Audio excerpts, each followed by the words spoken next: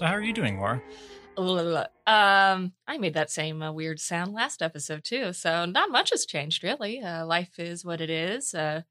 Merry Christmas and Happy Holidays to everyone who celebrates. I have eaten so much sugar that I kind of go in and out of a little bit of comas, and that's okay. Yeah, likewise. A lot of sugar in this household, and it's fantastic. It is fantastic. I'm not complaining whatsoever. And I made a paella yesterday. It was very yummy. And Cassandra made a tarta de Santiago, which is like an almond cake. And I ate both and made nothing. I'm the clear winner. Well, we here. had it covered, you know? Yeah, you had it covered. I just didn't want to get in the way. Wink, wink. All right. Hello, everyone. I'm Jason. I'm Laura. And welcome to Come Back a Star, a movie award. What are we going to say for this roundup? Holy crap, I can't believe we did all these movies. Yeah. A world of contrasts, too. Yes, yeah. I would say that there was a lot of contrast going on with this group. Absolutely. We are watching every Best Picture winner and nominee from 1927 onwards, and this episode is number 027, the 1930 to 1931 roundup. Yeah. And again, if that sounds weird, that's because it kind of is. Mm-hmm. They spanned years in these first few Academy Awards. So that's what we're having to do as well. And it's awfully confusing. It's pretty confusing, especially because we're doing it a little different this time around and including movies that weren't actually nominated, but that critics and audiences concur definitely should have been. But for various reasons, probably because they were considered too scandalous in their subject matter, the Academy just ignored them. Yeah, they weren't big budget enough is the other thing that I think of. Like probably. A lot of these movies, now that we've seen them, they seem to be kind of what the studios had spent a lot of money creating in the first place. Yeah, and probably those studio heads courted the Oscar board pretty heavily, as still goes on today. And, yeah, can you imagine? I don't think it's even really a secret anymore. It's just kind of how it works. Yeah. Pretty broken. Every system is in this country. Absolutely. So what we're going to do for this roundup is that we're going to do a short review of all the movies. So that might take a little bit, but we'll try to keep it short. And at the very end of this, we'll review those that we decided to give our own Knotzker Award nom to. And I think we're going to vote on which of the official nominees we thought was the best. Yes. And we are also going to, on the second round, include those that were not part of the original Academy Awards nominations. Yes.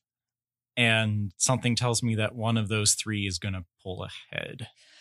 I mean, absolutely. That's really no secret. I mean, the three that weren't nominated are considered absolute classics and have quite the legacy today. And I don't think there's really any from the actual nominees that most audiences today have even heard of. So, yeah, that's true. Kind of tells you some stuff right there. All right. So I guess starting off, we're going to start off with the worst movie, Trader Horn. And if you have not heard of it, lucky on you. Lucky you. I mean, you could go back and listen to the episode where we covered it, but it's traumatic for everyone. Yeah, I think it was a good episode, but yeah, definitely have to be in the right state of mind to handle it. So moving on, Trader Horn. Lacking any sort of human conscience or empathy, W.S. Van Dyke's deeply racist tripe is the worst movie we've covered so far. Mm-hmm. And hopefully ever. Hopefully, but you know. I guess we got to leave room. I kind of thought like In Old Arizona would be the worst we ever saw, but then we started out with this one, so. Yeah. The movie follows the exploits of the incredibly unlikable Trader Horn, played by Harry Carey, and his young companion, Peru, and Horn's right-hand man and disrespected, quote, gun boy, Ranchero, played by the Maasai chief Mutia Umulu. They travel down an African river and look for looking to trade salt for ivory, but all are spooked by the sudden, quote, juju in the air, foretelling violence amongst the tribes. Which I am totally sure is a factual thing that happens. Oh, yeah, for sure. And I guess it's important. I want to just remember that Trader Horn was the most arrogant character as well. And he just kind of talks about how he's like the first white man in Africa to do everything, apparently. He acts like he owns Africa. Yeah. And that he is the resident expert and that, he has this great encompassing love for it when really it's this, white colonialist territorialism. Yeah, it's the people in Africa that he does not treat very well. Yes. So yeah, he's awful. Yep.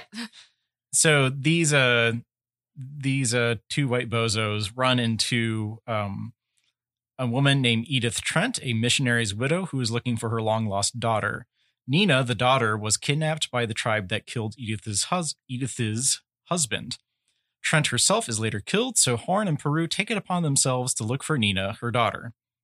They find her totally assimilated into a tribe that she was into the tribe she was kidnapped by, and they are almost killed by her and said tribe before she has a change of heart. She frees them and they escape, but without much food or provisions. As they fight starvation and exposure, Nina and Peru fall in love somehow. Yeah.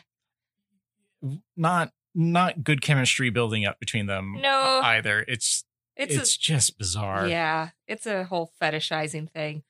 Yeah, it's pretty gross. Yeah. Oh, and we also got to point out that, a quote unquote assimilated Nina involves a white person just speaking gibberish and trying to pass it off as an African language. Right. And the actress, I have to say, give her credit. She did well for somebody who then fell sick for like 3 years after this movie from inadequate treatment in Africa and never acted again. So this movie ruined a lot of lives. Yeah, and it took two. It took two. Yeah, two extras were like one was eaten by a freaking crocodile. So there's just evil in every frame of this movie. Right.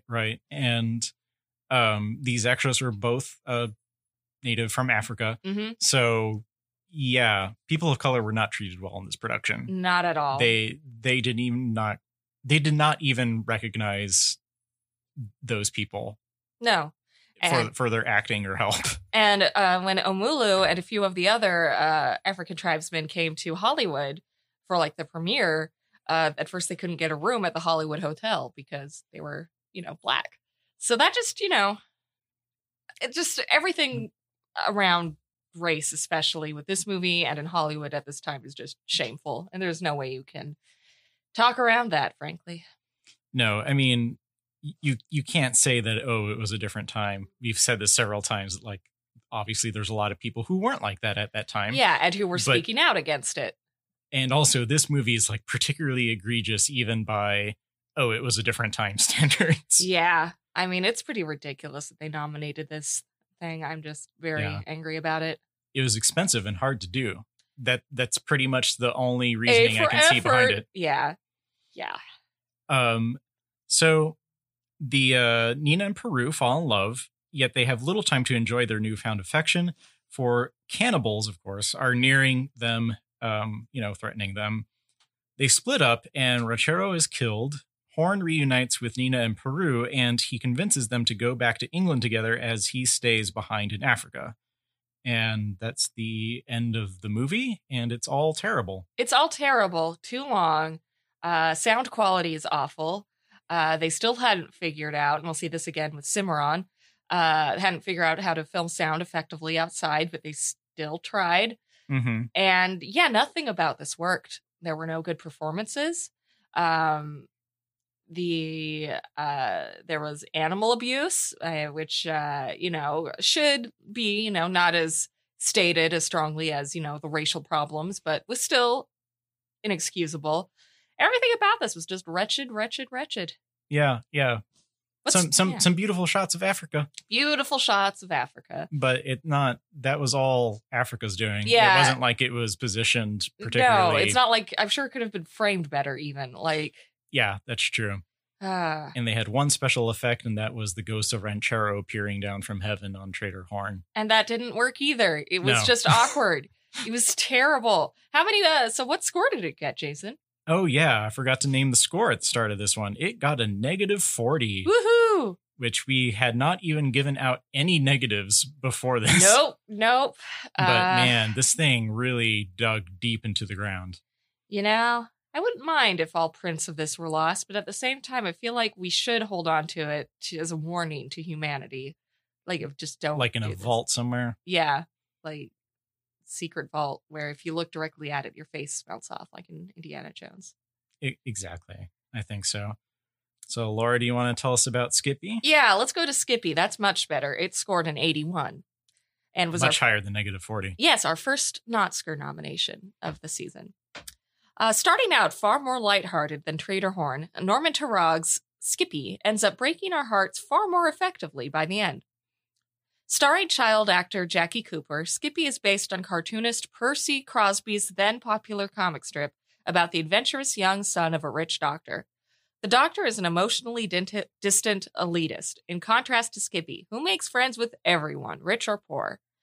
His newest friend is Suki, played by Robert Coogan, who lives on the wrong side of the tracks in Shantytown with his sweet mother and beloved mutt, Penny. Penny. Oh, poor Penny. Tragedy strikes when Mr. Nubbins, the vengeful dog catcher and father of local bully Harley, blames Skippy and Suki of breaking his windshield, which his son actually did. Since Penny does not have a license, Mr. Nubbins takes him to the pound, telling the children if they don't get him the $3 for the license, he will shoot Penny in 3 days. The boys try a variety of things to make money, including breaking open Skippy's bank by placing it on the road in front of a truck, selling lemonade, selling Dr. Skinner's empty medicine bottles, and finally putting on a show for the neighborhood children. At the end of all that, they are still 30 cents short of their goal. But when they try visiting Skippy's father to ask for the rest, they are turned away by his secretary. They never even get to see Skippy's father. So sadly, Penny is shot, devastating both boys, and I think it's fair to say the audience. Oh, yeah, absolutely. I was not expecting, or I guess I didn't really appreciate that. It's part of the plot. I was in denial to the end, thinking they didn't really shoot the dog. Mr. Nubbins is lying. At the very end, Penny's going to show up. Well, spoiler alert, he does not. Penny is dead. And Skippy, of course, is heartbroken for his friend, but he cons his friend Eloise out of her new dog by giving her his bicycle that his dad, out of guilt, got him. And he gives it to Suki, only to find that his father has figured things out and not only gotten a new dog for Suki's family, but pledged not to tear down Shantytown, as was his original plan, but to get the people there adequate medical treatment. Skippy watches in pride as his father punches out Mr. Nubbins, and I think it's safe to say we all smile in pride, too. Yeah, I think so. It was a fitting end to see this geeky doctor punch out the villain and then play with the dogs. I mean, very satisfying. I really think this was a very good movie. Yeah. I mean, and I was not, this first movie we watched after Trader Horn, so I was wary, of course. Mm-hmm. And when I heard it was based on a comic strip that I'd never even heard of, I was like, oh boy. Yeah, wary and weary after Trader Horn going into this. Especially when, children are great, but they're often not the best actors. And there are a lot of them in this, and there is a lot of shrieking and jumping up and down, which can get a little grating. But, Jackie Cooper is a fantastic little actor, and he really makes Skippy this likable character.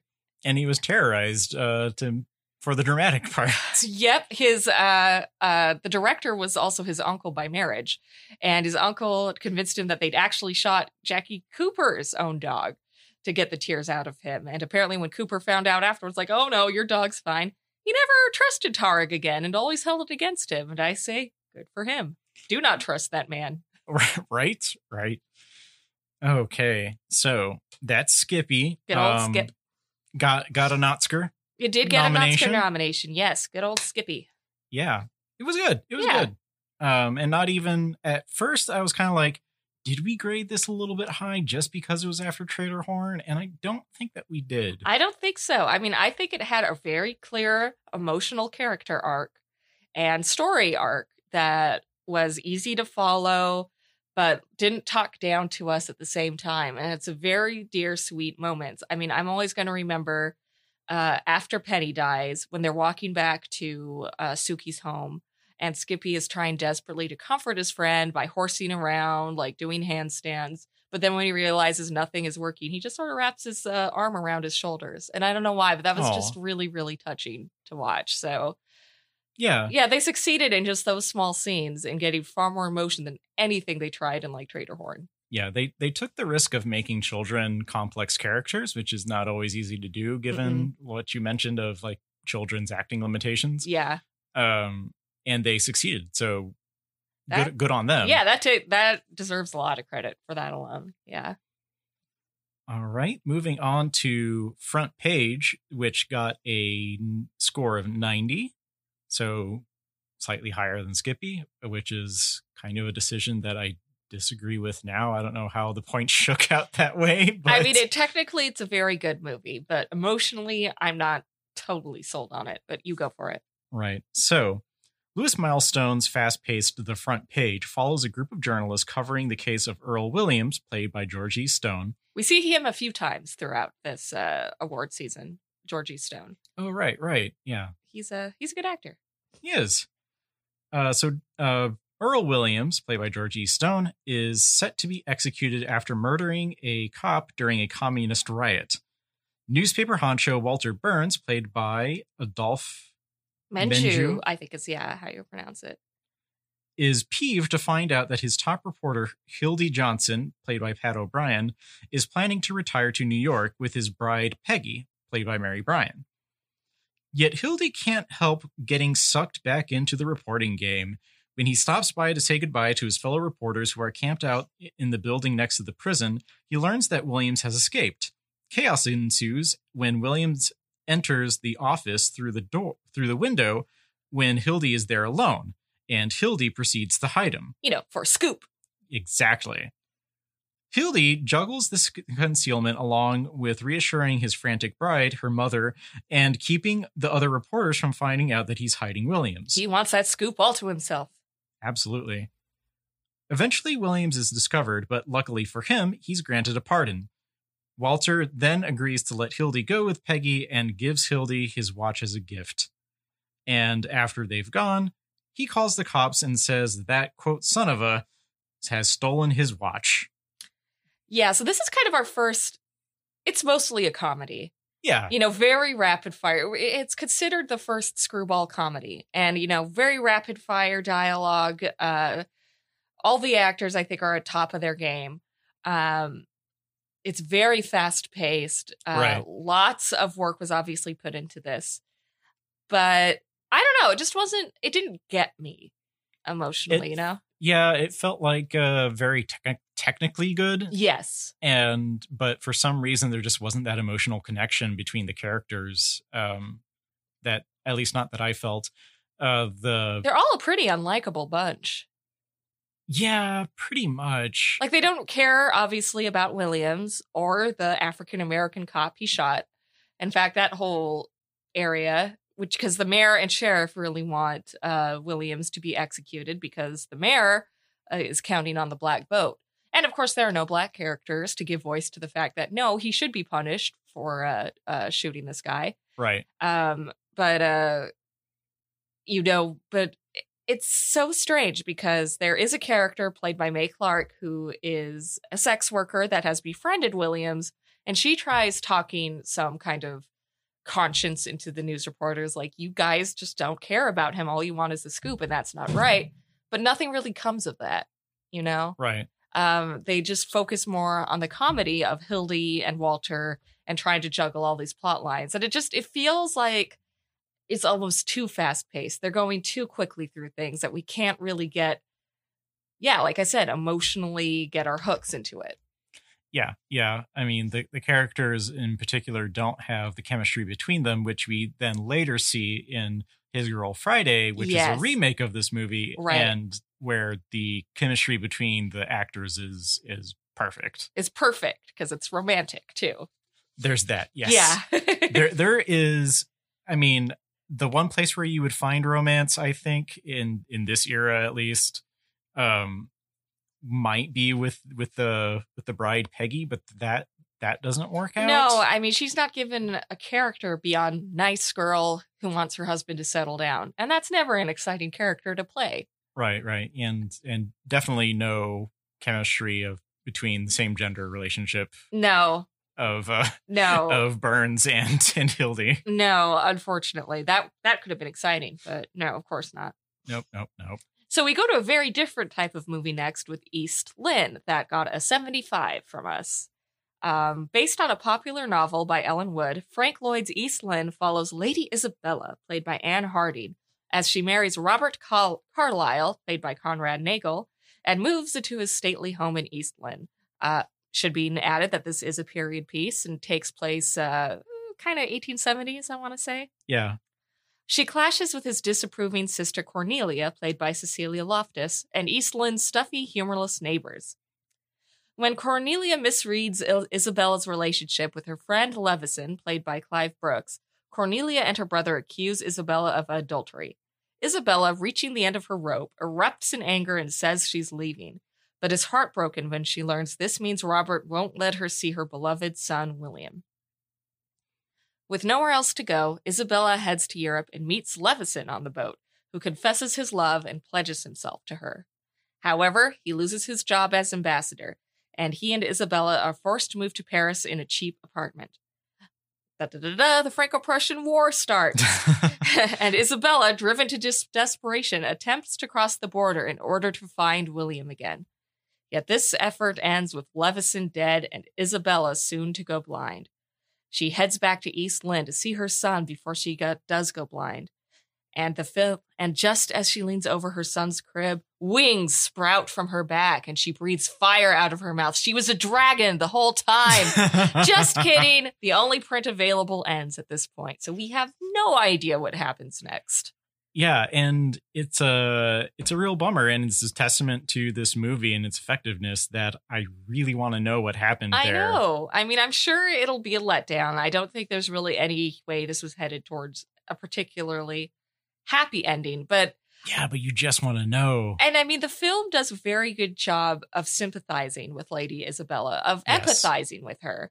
This is no like the wronged, this woman who did wrong gets what she deserves. She should have been a good wife. It's like, no, they were all jerks to her, her husband, her sister-in-law, everybody in that town. She had an innocent flirtation going on with her friend that was misread, probably because he did indeed come on too strong to her. And it really just, none of this was her fault, frankly. Yeah, and that's unlike the book. The book makes it very much a morality tale and how she was this fallen woman. Yeah. But no, the movie's it's more complicated than that. Yes. And it definitely sympathizes with her more. So yeah, East Lynne got a 75. And an Oscar nom. And an Oscar nomination. Oh, yeah, I don't know. Yeah. Did we say Front Page got one too? Because Front Page got an Oscar nom, right? Yeah, I'm pretty sure. Yeah, it did. So yeah, so far, I mean, we were both feeling pretty generous. I think we were riding a pretty generous wave the first few movies following Trader Horn. But I still think it's a fair judgment to give East Lynne. Yeah. It definitely deserves a nomination. I don't have high hopes for it in the voting, but yeah, it was. Unless the end of it was absolutely atrocious, it deserves its place. It was a solid movie. Yeah. All right. Our next movie is the first of our not nominated by the Academy movies. But nominated by us, darn it. Nominated by us and one might say the public, for sure. Absolutely. This is actually a well-known movie. And we're talking about The Public Enemy. Padow. William A. Wellman's The Public Enemy marks a departure for our podcast. The film was never nominated, but most critics and audiences agree that it should have been. We follow the life of gangster Tom, played by James Cagney, and his friend and partner in crime, Matt, played by Edward Woods.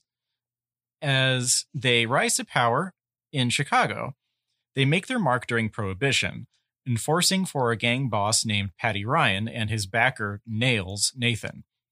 Yet all of this success comes at a price, as Tom increasing ruthlessness makes him butt heads with his virtuous older brother, Mike. When Nails is killed during a riding accident, Tom and Matt's luck begins to dry out. They're forced into hiding, but Tom bursts out of his hideout when Patty's girlfriend assaults him. Matt follows and is killed when the rival gangsters shoot them down. This sets Tom on a vengeful rampage, and I just need to clarify, Matt is the one who gets shot down. Is the one who's shot down. Tom is the one who goes on a rampage. Yes. All right. While he takes down a lot of the members of the rival gang, he ends up himself in a hospital, where he promises Mike, his brother, and his mother to leave his life of crime behind him. Yet his promises are for naught, for he is kidnapped by the rival gang and they leave his corpse on his mother's doorstep. It's pretty grim. It's very grim. A very grim ending. Almost macabre, I'd say, because just of the way, Mike is called and told, like, your brother is coming home. And he's so excited by this news that he doesn't stop to think who's calling and why. And, right. So he tells his mom, and his mom is upstairs with Mike's fiance, getting the room ready, singing away, happy her baby's coming home. Mike opens the door, and he's, like, on this gurney, right? The Tom is, strapped to this gurney, and he just falls forward, and it's clear he's dead. And it's devastating, really. Yeah, it's grim. For sure. But it's memorable because of that. It's memorable, and also it fulfills its promise at the beginning and the end of this movie, which is that crime doesn't pay. Crime doesn't pay. Yeah, they were very careful, I think, because I'm sure people like the Academy were like, we do want to be sure we say we don't promote gang activity when we make these gangster movies, because I think the Academy and movie execs in general kind of think the public are a bunch of ding-dongs who can't figure things out for themselves. But my goodness, I mean, James Cagney is one of the best film actors, and this was probably his first time really getting to strut his stuff. And it's just, I mean, there are other good performances that we've already gone through, but this is the first one that really pops to me, don't you think? And being very modern. It's a very modern. It feels very modern. Yeah. So that's Public Enemy, and the next movie is quite similar. Oh, the Public Enemy, we should state, got 115 points, but the next one got 122. Oh. We are talking about Little Caesar. And much like the Public Enemy, Little Caesar, directed by Mervyn LeRoy, follows two gangster friends rise and fall in the criminal underground. And also like Public Enemy, Little Caesar was never nominated either. And it should have been. Absolutely, for sure. Edward G. Robinson plays Caesar Enrico Bandello, the more ambitious of the two criminals, while Douglas Fairbanks Jr. plays Joe Massara, who would rather dance. Yeah, poor guy. I know. The two follow their separate paths in Chicago, with Joe falling in love with his dance partner, Olga, played by Glenda Farrell, and Rico rising to power in gangster Sam Vittori's gang. Rico proves himself both an effective leader and a cold-blooded killer by first shooting dead a crime commissioner in Joe's club and then knocking off his own driver after he starts showing signs of guilt. Rico defeats rival gang leaders and ends up on the top of the food chain, but his life starts to unravel when he tries to bring Joe back into the fold. When Joe refuses, Caesar ambushes him and Olga at their apartment, but finds himself unable to shoot his oldest friend. The cops burst in and Caesar has to go on the run, hiding out at an old woman's store. This old woman is Mom Magdalena, who's kind of the MVP of this whole movie. She's great in her awfulness. She is awesome. And it turns out she's been the one laundering his money for him. Because she's the only one who knows where the money is hidden, she kicks Caesar out after only giving him $150 of his ill-gotten gains. He ends up destitute in a flophouse, but is goaded into coming out of hiding when he overhears the disparaging words Sergeant Flaherty, played by Thomas Jackson, says about Rico in the paper.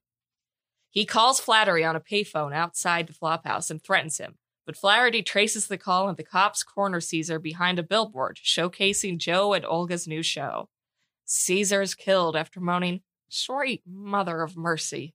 Is this the end of Rico?" It is. In fact, it's the end of the movie. And it is. It is. So, yeah. Such a good movie. It's such a good movie. And so many similarities to Public Enemy, except I feel like more character is given to Joe, who's kind of the Matt counterpart with Douglas Fairbanks. And there's just more heat to it, I'd say. Yeah, there's a better pacing, I think, is what we mentioned, is that the plot moves along at a good clip. And I feel like the budget must have been just a little bit better, because I feel like they have a few better set pieces and a little better cinematography. I mean, and, Robinson is right up there with Cagney. Right. In the acting kingdom. He probably gives the best performance of this year. He's just very memorable. And, he's parodied, I think, a lot today, but that his weird delivery and voice just works, and just really, and his like unconventional looks and everything just sets him apart. And it's a pretty perfect film. Yeah. He really embodied what we think of as like the 1930s gangster. Exactly. For forever. I mean, when we think of a 1930s gangster, we're thinking about a character like Rico, who says stuff like this. See, yeah. Exactly. So it's a shame that Robinson wasn't even nominated, but there we are. Oh my gosh, yeah. Forgotten about that. Now I'm angry all over again. Woo, this was an angry year. Very angry. Yeah. From top to bottom. Trader Horn nominated, but not anyone for Little Caesar. Was anyone from The Public Enemy nominated for anything? I don't think so. Oh my goodness, what were they watching? I'm not sure. Some Trader Horn, I guess. Yeah, the big budget stuff, I guess. Yeah. Okay, so our next movie is another one of our collection of not nominated movies, and it comes in at a score of 116. And like I said, it's the third and last of our little detour covering the legendary films that should have been nominated, but weren't. And this is Joseph von Sternberg's tragicomedy, The Blue Angel. So, Emil Jennings stars as an arrogant, prudish professor, Emmanuel Roth, who follows his students to a notorious nightclub called The Blue Angel to punish them for their indiscretions. Instead, he finds himself enamored of the singer Lola Lola, played by Marlene Dietrich. And this is her first kind of breakout role, right? Her first starring role. I think she was an extra in a few before that, but this was her breakout role, and she does make an impression. Absolutely. So the professor's dalliance with her loses him his job. After marrying Lola, he follows her around and her troupe on the road, and he finds his new life degrading as he's reduced to cleaning Lola's dressing room and dressing her for her shows, and then trying to sell her pictures during intermission for, I guess, later leering at by the audience members. I could see why he finds it kind of degrading. Yeah. He eventually joins the troupe as the clown and faces his ultimate humiliation when they return to the Blue Angel, where his former students eagerly await to heckle their former hated professor. This is the same night strongman Mazeppa meets and becomes dazzled by Lola, and a benumbed Wrath watches from on stage as Mazeppa and Lola kiss in the wings. He finally goes berserk and tries to kill Lola, but is subdued by Mazeppa and the other members of the troupe. After giving him a cooling off period by putting him in a straitjacket in a closet, Kiepert, the leader of the troupe, releases Wrath. Wrath watches Lola sing Falling in Love Again, which is kind of the song that he fell in love with her too. Yeah, she sang it to him as he sat as guest of honor. Which she once sang it to him when he was this like, they made him the guest of honor just because like they were really pleased to have a professor there. Professor in their ranks. And ironically, it's that honor that kind of sets him on the road of losing said honor. Right. He, after he has to watch her sing this again, and kind of presumably to Mazeppa's the impression now. Yeah. He breaks into his old school and sits at his old desk, only to be found collapsed over it by a night watchman, presumably dead. Yeah, another grim one. Mm-hmm. It's very surreal compared to the rest, which, we kind of expect from German films from the Weimar Republic days. I'm a little upset now that I think about it that we didn't give it a nom for Notsker, but I could kind of see why we didn't, because it was so jarring. We gave it the artistic nomination. Yes, definitely. For kind of like the same award that went to Sunrise in the very first Oscar season, where it got, the prize for artistic picture, and it was just like a little bit too off, I almost felt like, for the mainstream best picture. And so I can kind of understand why they would not have it nominated.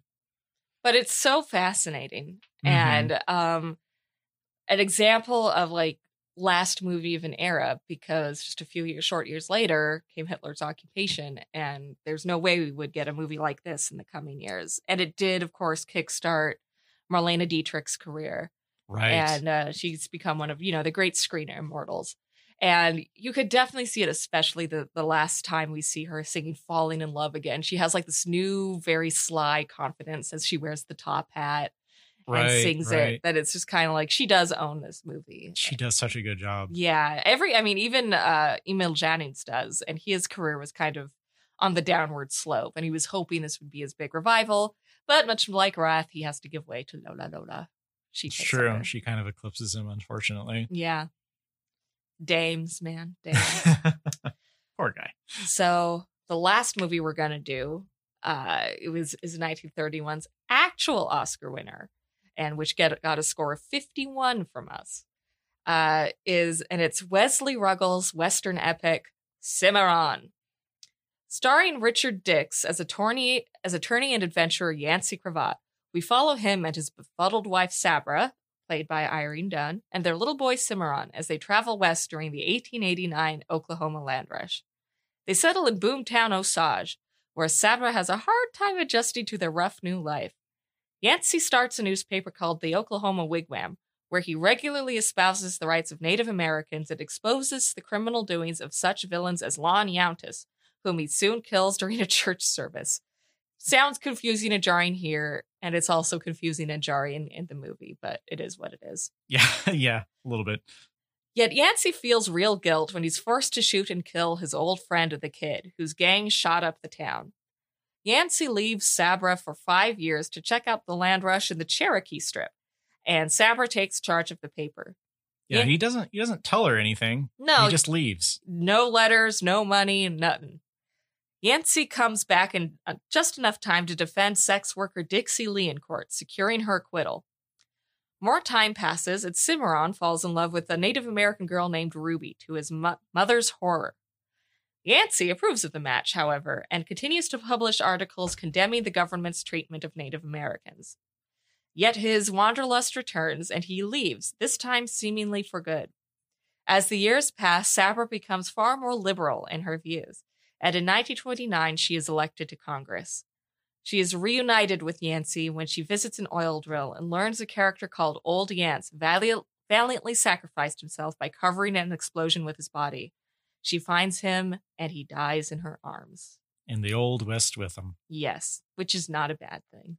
Yeah, I mean, considering what he was talking out against and how that, I guess, is somewhat improved, at least according to the movie, by the end of it. I mean, there is always progress, but never enough, it seems like. Oh, yeah. I mean, he's trying to stand up for Native rights while squatting on their land. Exactly. And participating in these land rushes. It's a lot of words with not a lot of follow through. It seems it's very symbolic that he talks this big game, yet rather than really follow through on the action, he then disappears. Yeah, and he's supposed to be also just kind of like this model of kindness to the black character, the one black character that we get, which is a kind of terrible portrayal. Mm-hmm. And it's still not good. No. It's very patronizing and he's a very gross. Yeah, it's a very patronizing character and portrayal. And we're set up not to like Sabra at all because she starkly opposes her husband's liberal viewpoints throughout. And yet at the end of it, she is the one who is carrying through those ideals by, you know, being elected to Congress and actually working to get this stuff done, putting the actual hard work in rather than just disappearing for years on end without word to her family. Right. So it's a fascinating movie, definitely. And I ended up, you know, respecting it more than I thought I would at the beginning. But yeah, overall, I think it earned its kind of middling grade. Right. And did we even nominate it? I can't even We did not nominate it. Yeah, we did not nominate it. It got the second lowest score after Trader Horn's -40. I was scared we were in for another Trader Horn when it first started. Yes. Luckily, it kind of, I wouldn't say redeems itself at parts, but at least it gets itself out of that territory. Yeah, I think it's still below water, but at least it didn't sink completely to the bottom. Perfectly put. But now we have a big decision to make, a couple of big decisions. Yeah, how should we do this? Should we do the not officially nominated winner first, or should we do the actual? Let's do, let's choose out of the official nominees first. Okay.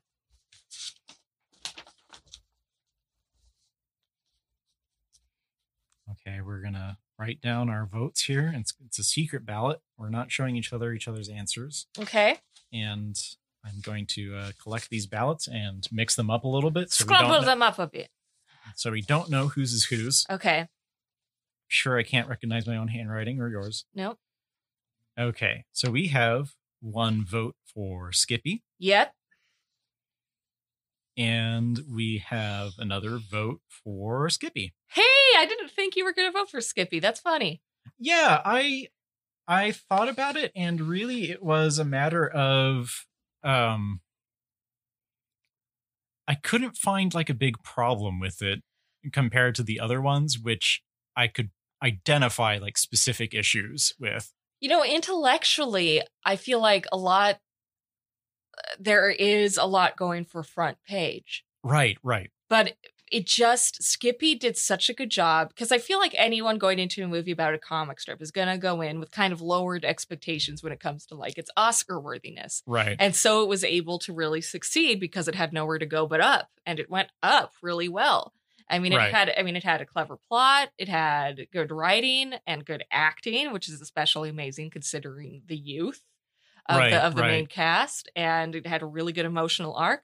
And I just can't say that for Front Page. There's a lot to respect and admire in Front Page, but just not a lot to fall in love with. Yeah, it just doesn't congeal. And I think you put it exactly right. There's not much to fall in love with. It doesn't pull at your heartstrings at all. It feels cold.